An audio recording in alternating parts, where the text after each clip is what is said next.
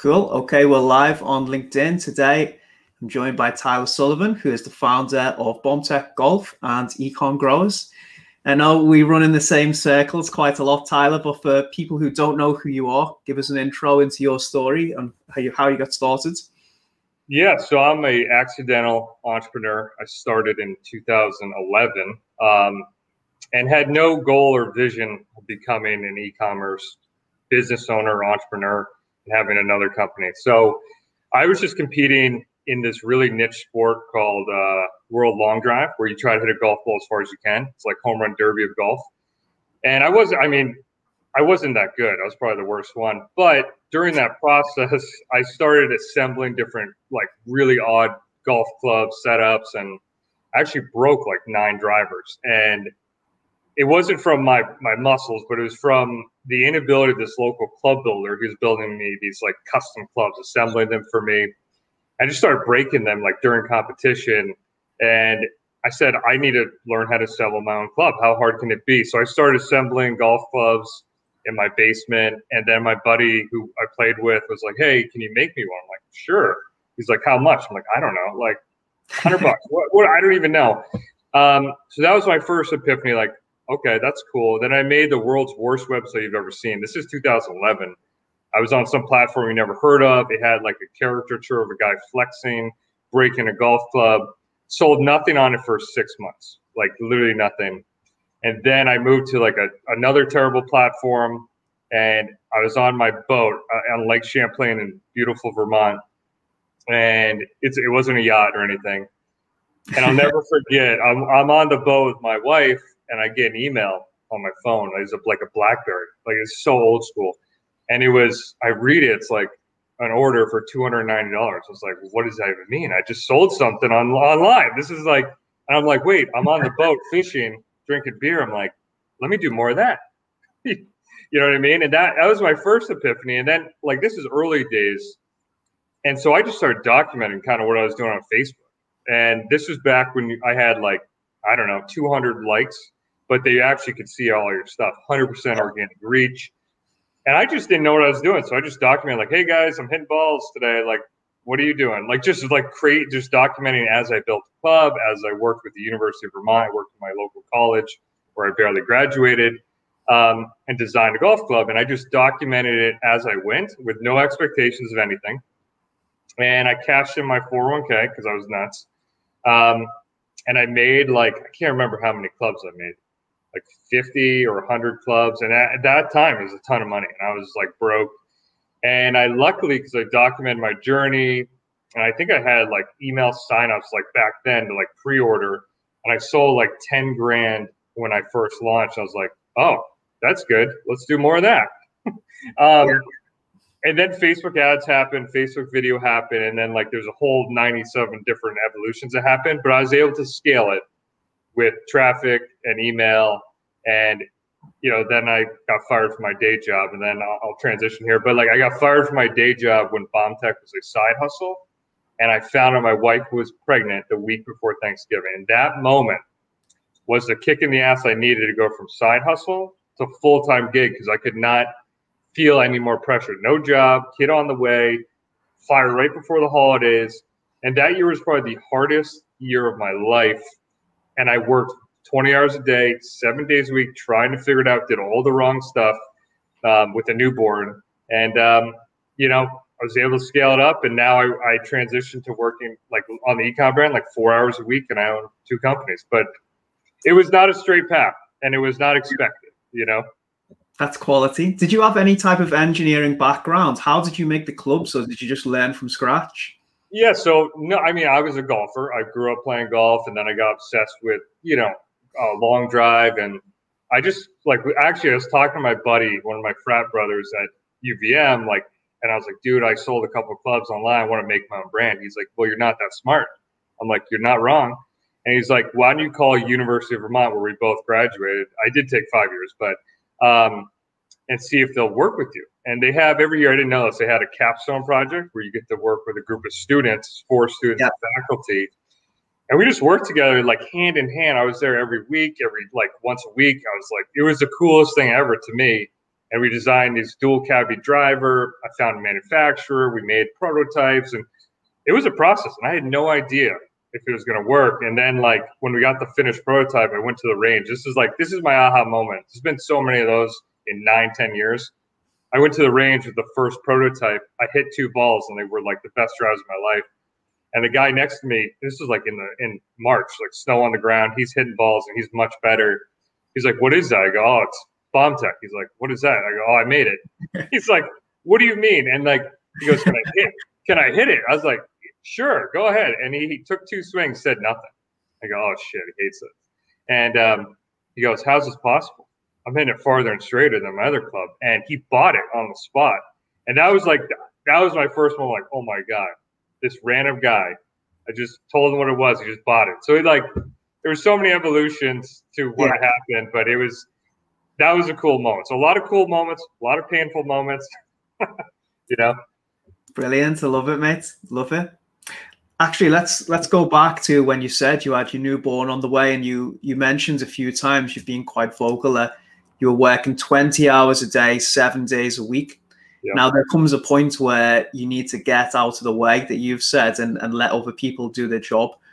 When was that moment for you, and what allowed you to really systemize certain elements of the business to help it grow? Yeah, that was so hard for me, because I think any entrepreneur, even if you're an accidental entrepreneur like me, wants to control every process almost to a fault. And I definitely strangled the business in a lot of capacities early on. But like, for example, I was assembling clubs myself, doing the shipping. I remember being proud of holding how many boxes I could hold into the UPS store, because I would be like, I can hold 20 clubs at a time. And I realized really when I had my second kid that I can't live this life anymore. And I took 6 weeks off. And that was I said, I got to take 6 weeks off, because I got to be there for my kid. I got 2 kids. I got to help out more. And during that time, I had to delegate stuff. So I just started delegating, even if I did it poorly. And what do you think happened to sales? Up. They went up. And that was my aha moment, where I was like, I'm not that important. I did have to find the right people. And that's probably the hardest thing, is like, you built something that people like. You have some sales, proof of concept, brand, all these things that you've done. How do you find the right people to take it to the next level? And that for me was my aha moment, to be like, okay. And now from there, I've like systematized in what I built is my hit by a bus system, where if I die tomorrow or hit by a bus, sounds morbid, can someone step in and run BombTech? And the answer is yes. But it's taken me, that's all I work on now, is just like optimizing the operations to a point that it could be transferred to anyone, or anyone could step into my Monday.com BombTech platform and go, okay, this is accounting, this is marketing, this is what products are coming, this is the POs. And that's so hard to do. And you get in this trap as an entrepreneur to want to do everything, to feel busy. And I used to do that. Oh my God, that's all I did. So now I'm like, I need stuff to do. That's my joke. But and now I try to live life. So I go skiing, fishing, golfing as much as I can. And I spend so much time with my family. But I put constraints on my day now, so that when I am working, I'm actually working on stuff that pulls a big lever. But it's really hard to delegate and do that, especially early on. So if you told me 7 years ago, hey, you need to hire someone to run ads, do your email, ship your clubs, I'd say, screw you. I wouldn't. I'd say you can't do it. So it's an evolution. I would like to say everyone just delegate it out and do it, but you have to learn it enough to be dangerous to then delegate it. You know what I mean? So learn it. I learned everything myself, drove it to like 1.2 million. And then I just started delegating and really letting go. And now it's like, my best sales days, I don't even have Shopify on my phone anymore. I don't even know. And it's a freeing feeling, So the marriage survives, which is the most important thing. Yes, thank God. Good stuff. And how do you capture those processes? What have you done in particular? Any techniques? Is it just a case of recording videos, showing people how to do it, investing in training? What's your trick there? Yeah, so it's pretty crude how I've done it, but I siloed out our experts. So I've got obviously an email expert with the agency. I've got an ads guy who does Facebook, Google, and Instagram. Then I've got 3PL, a CRO guy, and these are all separate agencies. So like I only have 2 guys in house, and they do customer service because that's, in my opinion, the thing that I can control the most to have an impact on lifetime value. So I pay them well. They have full health benefits. Like everyone else is like, I just outsource as cheap. I pay them the most, and then I've got a group of experts, and I'm just the coordinator of BS. Like I get them something they need, this something they need. And then from like a documentation method, I've got my experts.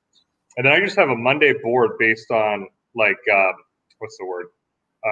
Not category, but by position: accounting, marketing, product design, customer service. And then from there, I'll just make a Loom video. I'm like the king of Loom. And it's like the world's worst video. I'm like, got a hat on. I'm like, hey guys, this is how you make a PO.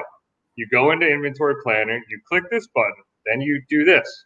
And it's like so mundane. And then I just upload it to the Monday board of how to on each category. Then what I do is if I still have something left and I have it documented, and well, first, if I really have to do it, if I don't have to do it, I remove it. If I can't remove it, I try to automate it. If I can't automate it, then I make a Loom video and then I delegate it. So I put it in Monday, and if no one's there doing the job and it's left to me, I go, well, should I do this? Usually no. Who should do this? And then I literally will find that person and then add them to that board and say, this is your job. And now they do it. If they do it poorly, that's on me. I didn't vet them well. If they do it well, great, keep moving. And that's kind of how I've done it. And it is frustrating some days because I want to do more. I want to work more. And I'm like, I really can't, at this point with the ecom brand, I can't like really hit the gas. I have nothing really, any levers I can really pull outside of recurrent efforts, which is kind of crazy to say, but it's a little more mature business. It's year 9, and I'm an old dude. I'm 36 now with 2 kids, and I'm not in the computer. Like I could barely find my computer most days. So it's like, I'm not in the computer, run the ads, send the emails, and I shouldn't be. I'm not that good. It's like I have experts and people that are better than me. Yeah. Loom's a great tool as well. I love that. I think it's, you need people who are self-starters too, right? It's like who are just willing to just find out a way to do something. LinkedIn user, Tyler is a legend. And I won't be able to see who that is until after the live. That's perfect. I like it. Incognito. Amanda Doran. That's actually my mum. Thanks, mum. Yeah, mom. Okay. Let's talk about, you mentioned customer service then, and you take it very seriously, where a lot of people tend to outsource it. Where is it? I'm coming on to this in a second. Okay, so just to touch on that, what do people typically get wrong with customer service, and why have you identified that as a real key channel? Yeah, so early on, I was doing all the customer service myself. I remember how painful it was when someone wanted to return something, or like something happened to a club. And I think that's one of the powers of getting out of the weeds yourself, is you can let them do a better job than you would, because you may make decisions that are not right for the customer. So like I saw the benefits of that like years ago when I was taking all the phone calls, and I just say, you know what, if I'm the customer, what would I want to have happen? And really, my guys are trained to do the unexpected.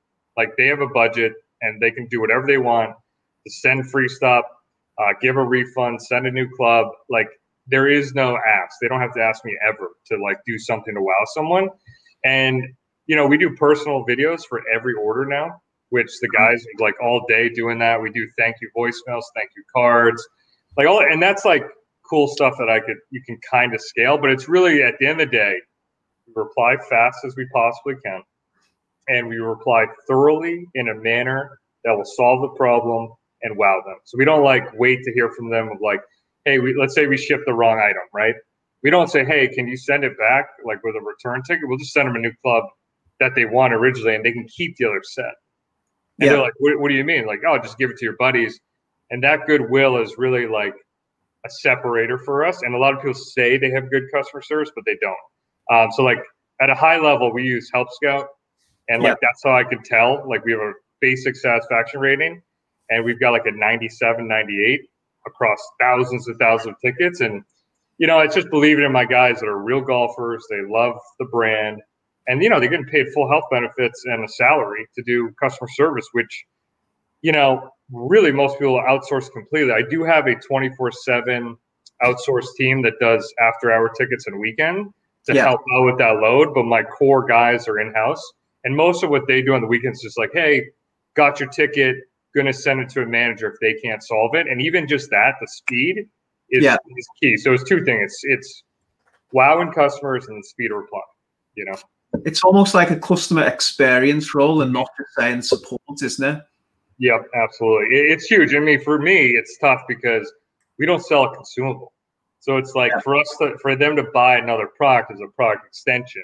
So it's like we really got to do a good job to get that repeat order rate up. And I think we're at like 40% or 35%, which for a hard goods company is crazy. So like, and we only launch new versions like every 3-4 years. So I say, you know what? They're buying very expensive products. Our average order does like $200. Let's throw down and do something that I want as a golfer, and me being separated from it allows them to do a better job than if I was like, oh, I don't know if we should send out that club. It's going to cost me $100. You know what I mean? So it's just, if you're in business, why not wow them? Definitely, yeah. Why do you think a lot of people don't go to that effort, though? Do you think it's just complacency because they think, oh, I'm just going to retarget someone on Facebook or something like that? Do you think maybe the nature of your business, like you said, not being a repeat consumable, you've been forced into doing that?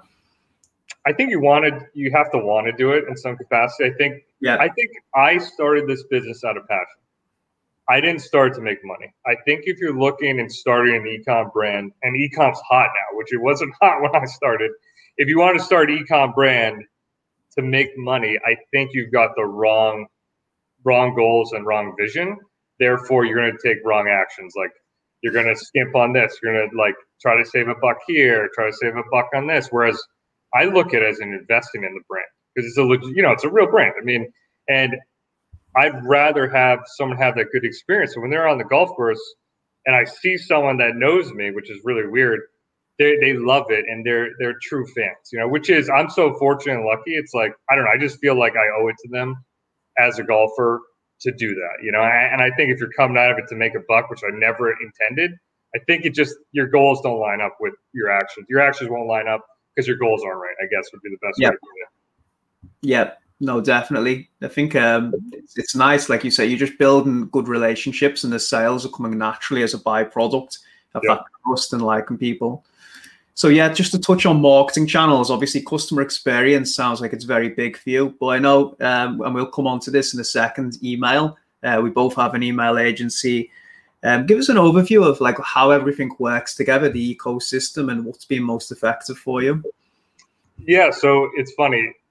It's so easy to get distracted with marketing tactics, marketing channels. And I even in 2016 or 17, I can really tell you that I tried every marketing channel and tactic that existed on the planet because I became obsessed. And I realized that year was actually one of our worst years because I tried all this stuff and I lost sight of what the brand was and what we do best. And I just tried stuff, and I think that's one of the biggest things from a marketing thing that you can lose focus on. And it's one of those things where you want to get traction. So you try TikTok ads, you try Snapchat ads, you try posting Reddit ads. Like there's a billion things you could try. Amazon, this. And for me, after doing this for 9 years, being an old man, it's like, we know it works for us. And if something new comes up, we will test it. But it's not like we're obsessed and it's going to make or break us. So it's like, we need traffic. So it's Facebook, Google, Instagram. Those are core. We do some SEO. So those 4. And then you have email and SMS. And like at a simple level, that's it. You know what I mean? And we do have a group on Facebook that's more of a customer retention tool. It's like 10,000 owners in there, but it's not like a sales channel. So we just need traffic. And then we need a way. And how I look at email from an owner's perspective is like, if Facebook ads die tomorrow, if Google ads triple tomorrow, email is my asset. That's the only thing I own. So if I burnt that list out and had $3 million of inventory I had to move, I'm dead, right? But if I've nurtured that list and had real conversations and these, email subscribers and the customers, so those 2 lists, actually engage, then guess what? I could sell that product. So I think of it, and also like if ever someone wanted to buy us, like that's what they're buying, is that list. And then like SMS has been new, and I look at SMS as, email's the core. I don't think that's ever going to change. Everyone says it's going to die every year. It never does. And then SMS is pretty cool because you can see crazy spikes in traffic and whatever, but that's just like the cherry on top. So we email's the core. SMS is like just that next level. And that's really it. I don't know if I'm missing anything else, but we try to keep it simple and just be the best at those. And then I focus on product and offers.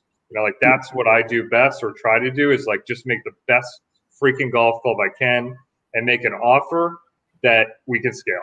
That's it. Good stuff. Love it. So on email, I know, going back to the point you said, it's not a typical repeat consumable brand. So how do you communicate with the audience after they've bought from you? How does that affect the campaign strategy? Yeah, so I'm a huge fan of just like conversational email. And this is kind of what I did early days with social media. And then I brought it to our channel that drives the most revenue, which is email. So it's like on Facebook and stuff, like 90% of my posts, especially way back, would be a question. They'd be like, hey, would you rather do this or that? Or like, hey, I've got 200 yards left. What club do you hit? Just simple questions that people want to engage with. Yeah. Because they know the answer. And it's like, cool, I'm just going to comment, or they make a joke or whatever. So we do that in email. So we have an aggressive hype launch system for new products. But if we're not hyping or launching, we send promo deals, obviously. But then between those promo deals, we've got content and engagement. Engagement's my favorite tier, because then we get replies, and that moves the clients, our email list subscribers and customers from promotions to the inbox. And then we have real conversations with, guess who? My customer support guys that care and are paid well. And they're like, oh, cool, I got this feedback on this club. Or like they answer the thing, they're like, cool, I would hit the same club. And it changes it from like selling to like, now we're having thousands of real conversations through years. And then it's like, oh, new club comes out. It's almost a natural thing for them to buy it. So and like last year we did, I think 7.1 mil. And of that, we did 41% of revenue from email. So it was, it's always 35 to 50% depending on launches, Great stuff. Completely. I wonder why a lot of people don't invest more in that, just speaking to the customers. They always want to, like you say, jump to the next marketing gimmick or hack, rather than realizing that if you just get people talking to the brand, they'll just buy from you anyway because they like and trust you.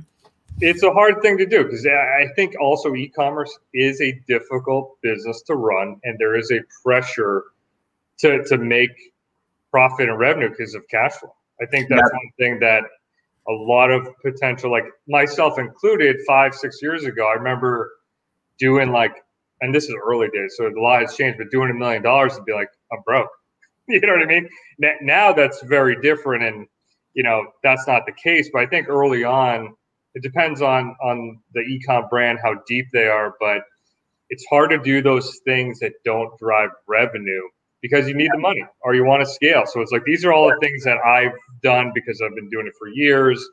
And it sounds weird, I don't really need the money. I mean, I do need the money, but everyone needs money. But it's not like I have this pressure to make, I've got a loan or something, got to pay back tomorrow.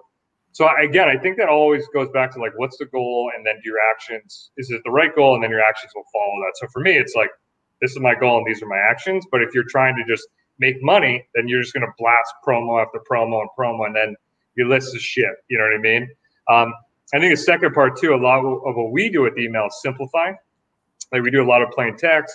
We do like maybe one image, one call to action versus like a really overly designed newsletter with like 1 million calls to action. And we do that just because it's more native to the platform, whereas an e-com owner may feel like that's not enough. And that's a gut feel. That's wrong. It's just like, I want to do more. Therefore, I'm going to make this email complicated as hell. You know what I mean? I myself have fell victim to wanting to do more and then making stuff worse. So it's like our strategy with emails, like engage, run simple, effective emails with copy that engages, and have good offers and get people to open. So it's like, it's kind of simple, but people really, especially in e-com, I don't know why, but ecom, everyone wants to go technical and make it more than it is, you know? Yep. That's just what I've seen. It's definitely a lost art. I mean, I can say we're quite design focused in our agency, and we're going to come on to agencies in a moment, but I still do throw a couple of text-based emails in for the clients every month. Yep.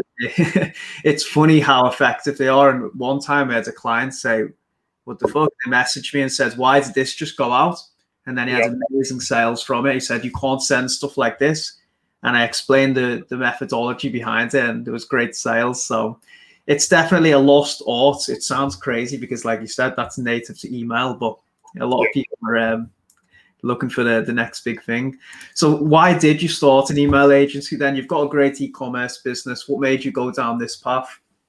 Again, this was an accidental entrepreneur trip number 2. So my first employee at BombTech, Chris, who was like the most unique individual ever. He was actually one of the engineering students at UVM that designed one of my clubs. I remember early days, before he even became an engineering student, he reached out and was like, I'm going to work for you and engineer clubs. And I'm like, dude, you're not even a senior yet.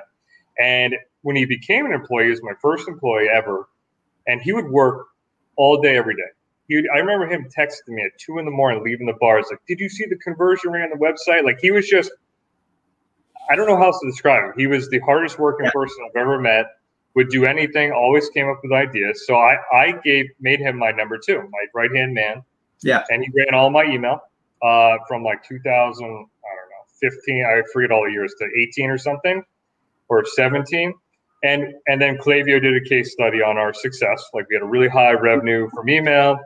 And Chris was like, I'm like, dude, what do you want? Because I was paying him well, but he wasn't killing it. He was still young.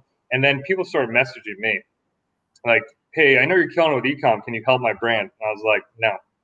And I kept saying no. And then people kept messaging me.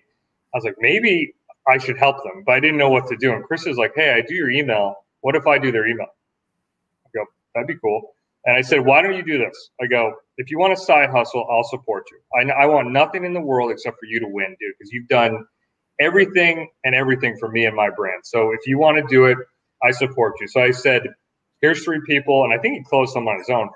And he went out, closed 3 deals. And I said, just tell me what happens in a month. Okay. So he came back in a month. He's like, dude, I doubled their revenue. I was like, okay, that's good. I go, you want to do more of that? He's like, yes. So really just organically from there, I just started funneling him leads, and he just ran with it. And the next thing we know, we got 5 clients, 10 clients, 15 clients. Now we got like 35 clients. And really we have iterated a million times from then. And then he stepped away from BombTech, and now the agency, Ecom Growers, now runs my email. And we've got a team of 8. We just hired another person, a team of 9. And it was something I never saw coming. It's just he was my guy to do email. He did a great job for me. He had a passion to do it. I said, if you want to partner up, I'll support you and try my best. And now he really runs the team in fulfillment. I run the systems and get the leads. And it's been great. And now we're like, we got 35 clients, and we're trying to scale that up. And it's a very different business. And it was just a natural step. It wasn't like, hey, I'm going to go out and start an email agency, like to make more money. It was like, Chris has his passion. We have a demand.